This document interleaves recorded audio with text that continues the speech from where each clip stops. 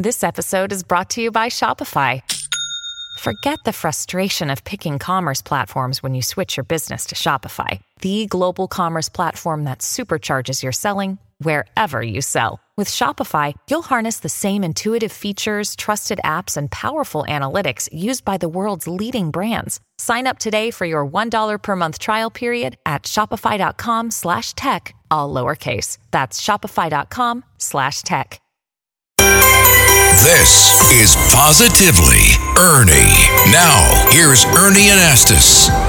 Hey everybody, ready to share more news to keep you informed and finding ways to improve your life. Okay, we all know about face recognition technology.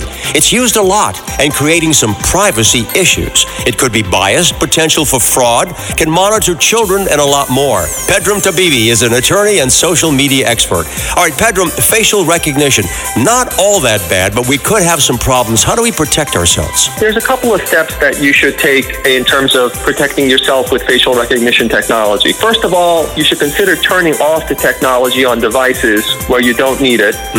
You should also consider tagging yourself in photos on social media and whether it's truly necessary or not. Right. Very important also to research the apps and the platforms that you use. Read those terms and conditions to see how exactly they use your data, and be selective about when you decide to share your data, and also take note of your surroundings. If you're in a public place where you think there may be such technology, maybe you should consider twice about whether to be in that place or not. So much involves the phone, right, and tracking information. How do we handle that issue with our telephone? Being an educated user of your devices is important. If you have an iPhone, for example, you should go to your settings and go to your privacy settings and take note of what information you're sharing. And there's always new technology, right? We don't know what's coming around that corner, do we? You never know what's coming next, but you can be assured there will be advances in the technology, so this is certainly a space to keep an eye on going forward. All right, thanks, Pedram. Looking for ways to help you protect yourself and family with positive news you can use? I'm Ernie Anastas on 77 WABC. For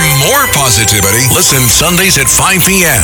And for even more Ernie, listen anytime to Positively Ernie Extra. Go to WABCRadio.com and the 77 WABC app.